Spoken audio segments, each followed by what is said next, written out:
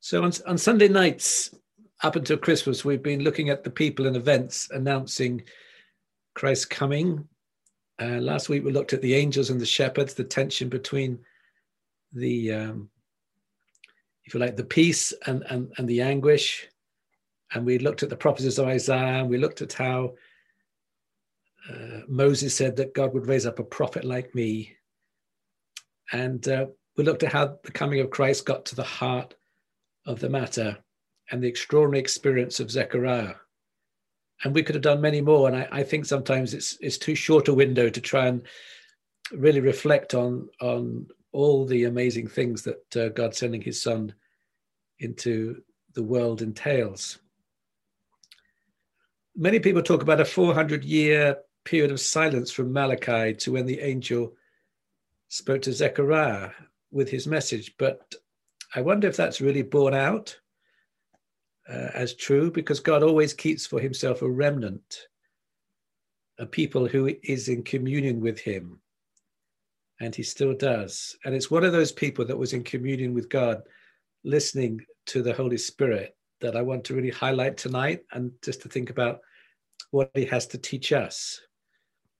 And I've asked Kate if she could read from Luke's Gospel, chapter 2, verses 25 to 35. So hopefully when Kate starts to talk, the screen will go to her. So it's Luke 2, chapter 35, 25 to Luke chapter 2, verses 25 to 35.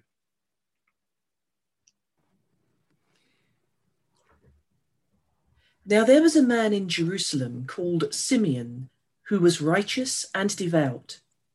He was waiting for the consolation of Israel, and the Holy Spirit was on him. It had been revealed to him by the Holy Spirit that he would not die before he had seen the Lord's Messiah. Moved by the Spirit, he went into the temple courts. When the parents brought in the child Jesus to do for him what the custom of the law required, Simeon took him in his arms and praised God, saying, "Sovereign Lord, as you have promised, you may now dismiss your servant in peace. For my eyes have seen your salvation, which you have prepared in the sight of all nations, a light for revelation to the Gentiles, and the glory of your people Israel." The child's father and mother marveled at what was said about him. Then Simeon blessed them and said to Mary, his mother, "This child is destined to cause the falling and rising of many in Israel, and to be a sign that will be spoken against, so that the thoughts of many hearts will be revealed, and a sword will pierce your own soul too." Thank you, Kate. That was great. I think Simeon is quite a model for us.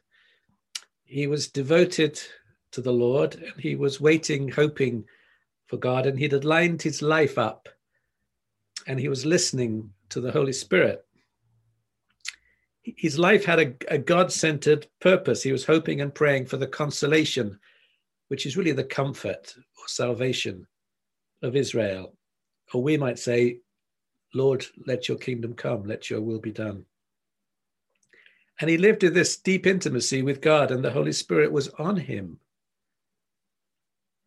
The Holy Spirit had revealed something remarkable to him, that he wouldn't die until he'd seen the Lord's Christ. It doesn't say when this promise was given. It might have been many years before. But he had a promise that he would see the Lord's anointed. And we don't know the backstory. We hear many people say they've heard God say this, or they've heard God say that to them. But Simeon pursued this longing that he had in his heart, that God had put there, that he would see the Lord's anointed. And he was interceding, he was waiting on God, he was praying for, looking for the consolation, the comfort of Israel. And the comfort of Israel is, of course, the coming of the Lord's anointed. So he was participating in this promise. He wasn't kind of idle about it or passive, but he was engaged. He was partnering with God, looking for and preparing the way of the Lord. And so here is Simeon, and it says the Spirit moved him to go into the temple. It's like the day came and the Holy Spirit said, go now. This is it. And the lovely thing that Simeon was ready. He was unencumbered. He was listening. He was attentive. And he went in. And he must have just gone in there and stood there and waited looking around him. And unlike the video, there would have been many, many people going in and out. It was such a busy place. So I want you to imagine there's Simeon standing there, lots of people milling, going to and fro, and God has told him that he's going to see the Lord's anointed, and yet he has no idea who he's looking for. And it may be that something stirred in him as this young couple came with their doves because they were too poor for a more formal offering. And the Holy Spirit must have just prompted him and said, this is him. I want you to notice something about Simeon that contrasts with all the other stories of the Advent. Notice there's no angels. Notice there's no sign. The shepherds had a sign to how to find him. There's no star. There's no miracle. There's only the prompting of the Holy Spirit that came out of his life of devotion. And that's our model. It's Romans 8 tells us that all of those who are led by the Spirit are the sons of God. And that's the spirit of adoption. So he was in a place where he was listening and hearing God's Holy Spirit. And that stands him out, really, with Anna. Of all of the Advent stories that these two were partnering with God. They were waiting for, they were looking for, they were praying in the Lord's coming. And that's a picture really for us today, isn't it? To be looking for, to be praying in the coming of the Lord. And when he'd seen the baby, the 8-day-old baby that was brought into the temple to be circumcised, he said, Sovereign Lord, as you have promised, you may now dismiss your servant in peace. You can dismiss me now. So we get the sense that he'd done this waiting for quite a long time. And he's saying, you can take me now because I've done what you asked. It's just like God had people partnering with him, interceding with him, listening, bringing in the kingdom of God as he does now. And I think we can just undervalue that role of watching and praying. And when he saw him, as I said, he said, I can go in peace. I've seen him. So God had faithful men and women waiting for him, Simeon and Anna, people looking for the kingdom of God. And that's a challenge to us, isn't it? What about us? Are we aligning ourselves with God's purposes? Are we looking for, waiting for the kingdom of God? And traditionally, this is the time of year when we reflect over the year that's been and the new year that's coming. It is a time of reflection as we think back on last year and contemplate the year ahead. And Psalm 90 is attributed to Moses, and he says these words in verse 12. He says, teach us to number our days, that we may gain a heart of wisdom. The Living Bible puts it like this: teach us to number our days and recognize how few they are. Help us to spend time as we should. It's not so much about counting our days, because none of us knows how many there are, but it's about making our days count. And what's for sure is that the older you get, the more you realize this, that your days pass very quickly. Again, Psalm 90 verse 10 says, for they quickly pass and we fly away. And this is my own experience, and I know others share it, that you wonder where the week has gone. It only seems like a day or so, and the week has passed. And I believe Psalm 90 gives the reason for this. I think it's, when you're young or even very young, you haven't lived that long. A month or a year is such a very big part of your life. it seems an age, but the smaller part of your life, a week or a year is, the quicker it seems to pass. And as again, I've been meditating on Psalm 90, verse 2 says this: before the mountains were born, or you brought forth the whole world, from everlasting to everlasting, you are God. Eternity is from everlasting, it's to everlasting. It's a bit like infinity. It's immeasurable. It's beyond defining it. It's everlasting to everlasting. But against this period of time, 1,000 years, that's not very long. And so the psalm goes on to say in verse 4, 1,000 years in your sight, it's like a day that's just gone by, or like a watch in the night. A watch in the night is probably 3, maybe 4 hours. So measured against eternity, 1,000 years is just a watch in the night. Time passes so quickly. And the reason for saying this is our lives are short.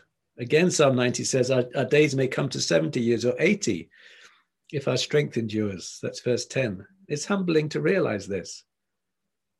James 4 says, what is life? You're a mist that appears for a little while and then vanishes. Psalm 39 verse 5 says, let me know how fleeting my life is. You have made my days a mere handbreadth. The span of my years is nothing before you. Everyone's but a breath, and even those who seem secure, surely everyone is but a breath. I will get on to some encouraging things shortly, but it is just important for us to realize that we've been given this gift of our lives right now, and we have to make certain choices.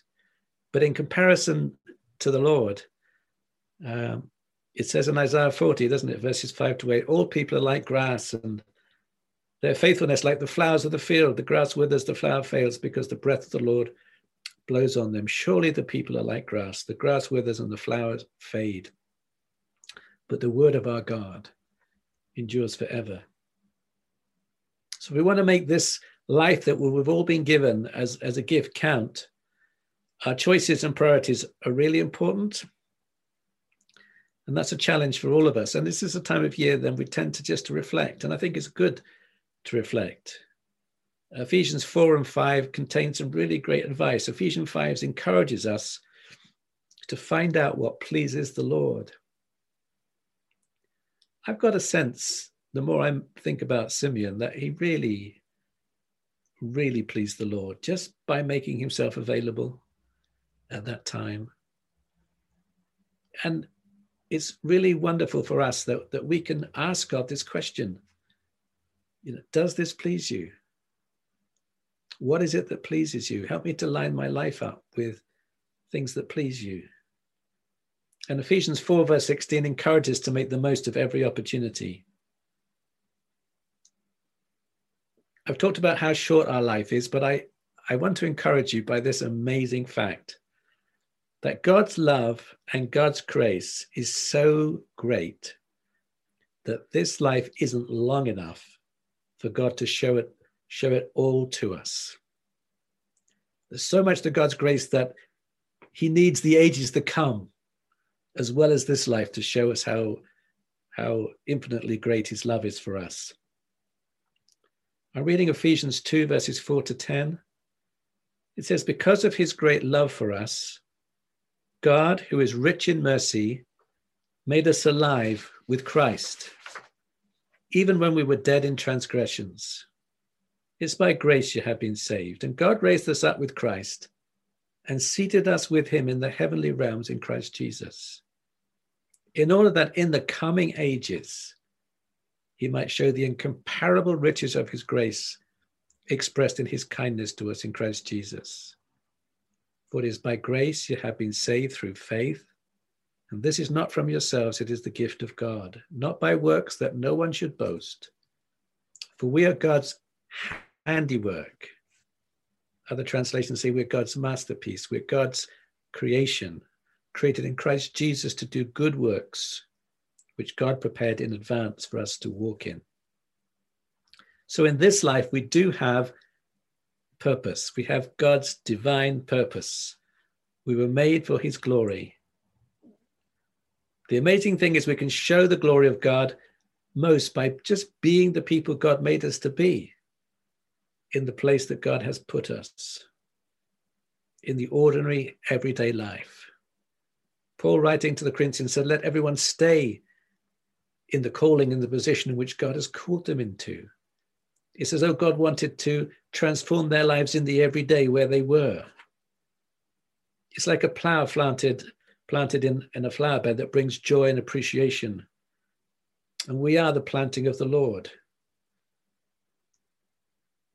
So my advice is particularly for younger ones, is don't wish your life away. Don't wish your children all grown up ever so quickly, because that happens soon enough. Your working life can be just a breath. Don't wish it away. The hard times, they make us strong and we can find God in them. In a sense, we don't want to wish those away, although we don't long for hard times. Be grateful for who we are and what God has given to us and give thanks for that. Like my mother, I'm a person who makes lists. I have frequent to-do lists. Always on my desk, there is a paper with 3 columns in it. One column says family home. Another column says church. Another column says the charity that I'm involved with, which is Muller's. And I always write what I need to do on my to-do list. And I often find that if something gets on the to-do list, it gets done. Because I have a tendency to be sometimes rather task-focused. And I've discovered that even when I cross things off the to-do list, it seems to repopulate itself rather easily with no apparent difficulty at all. There's always something else that can pop up whenever you cross something off your to-do list. So I've always got something to do. We looked at a way of managing that today in the live meeting, which Tom explained to us, the Eisenhower matrix, which I won't go over again, but it was rather useful. But anyway, it came to me as I was thinking about my to-do list that I should have a to-be list as well as a to-do list. And my to-be list would only have one thing on it, which would be to be present and to bring my best self to every situation. And I have constantly tried to do that in the last year. I've consciously tried to have a weekly Sabbath type. I say Sabbath type because I'm not following laws of Sabbath, but I believe the whole principle of the Sabbath is really important. So I've been trying to follow a Sabbath type day throughout the week and taking steps to stop and to notice things, noticing flowers, actually stop and just looking at them, just looking at the sunsets, the people around, and trying to value and to listen and to reassess the importance and the worth. And this is work in progress for me, I'm sure for others too, but I'm enjoying the views. I'm enjoying just seeing things. So if I'm more in touch with my being than I am with my doing, there are things not to be missed that are transformative. See, when I think of Simeon, he was present. He was following the prompting of the Holy Spirit to be in the temple at the moment the family walked in. And was that critical to God's plan of salvation? Maybe not. But to greet the divine glory re-entering the temple and to bless the Holy Family, that's worth living for. It was as though Ezekiel, many generations before, had seen the glory depart from the temple. And Simeon saw it return. And for me, that just simple act of dedication and worship stand alongside Mary anointing the feet of Jesus. She was another listener, another present one. It stands alongside many great acts of faith. He was being a friend of God. He was being in fellowship with God. He was present at that moment. And I think those are moments in our lives that we just need to capture them. They're special, they're rare. We should write them in our journals. The usefulness of our life is his concern. If I make him my concern, if I put him first, as it were, in terms of devotion and adoration, I can be present with him in those times of intimacy. In November 19, I wrote these words in my journal, and I think they're positive, and I want just to read them to you. I wrote these words: I feel a sense of contentment by faith in God's presence, which expressed itself in a simple thought that I don't want to be somebody else. I don't want to be anyone else. I don't want to be someone else's. I don't want anybody else's wife or family or children or grandchildren, family or possessions. I don't want anyone else's relationship with God. I don't want anyone else's ministry, giftings, or church. I am and I want to be content in my Father's house. It doesn't mean I don't want more of God in my life. And it doesn't mean that I'm not often frustrated, very frustrated with myself sometimes.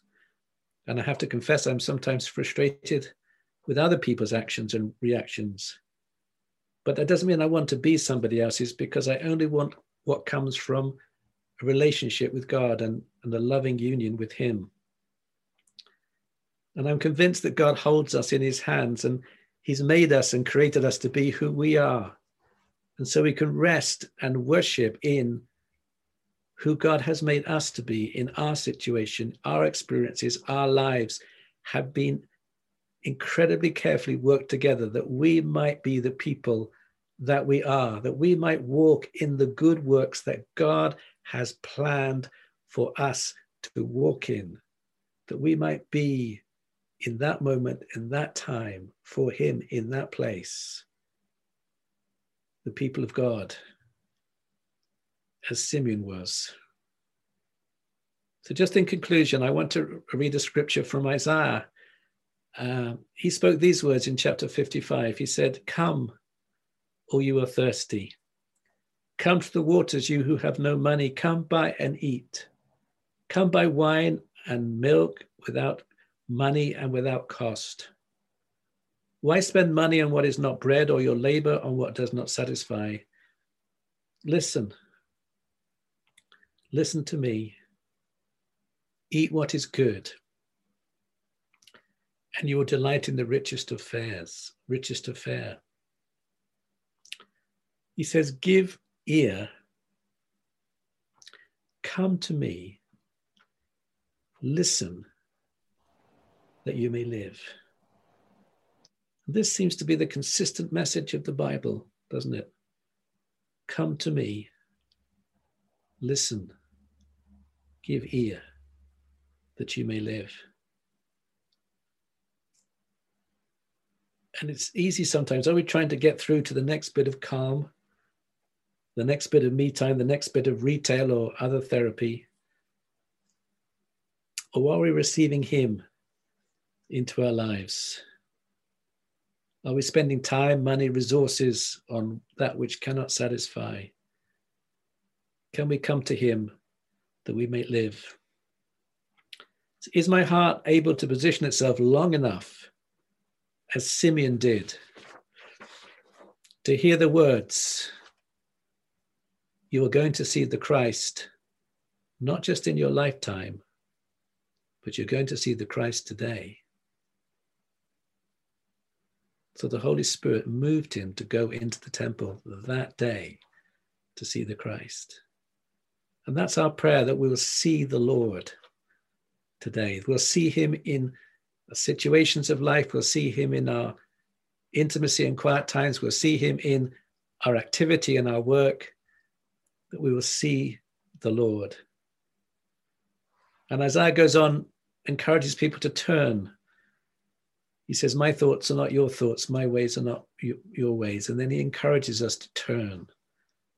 So my prayer, if you like, my cause for reflection is, where can I turn to him to do things differently? We've heard a lot of carols over this last period, and one of the verses of Little Town of Bethlehem, it sort of mentions how silently the wondrous gift is given.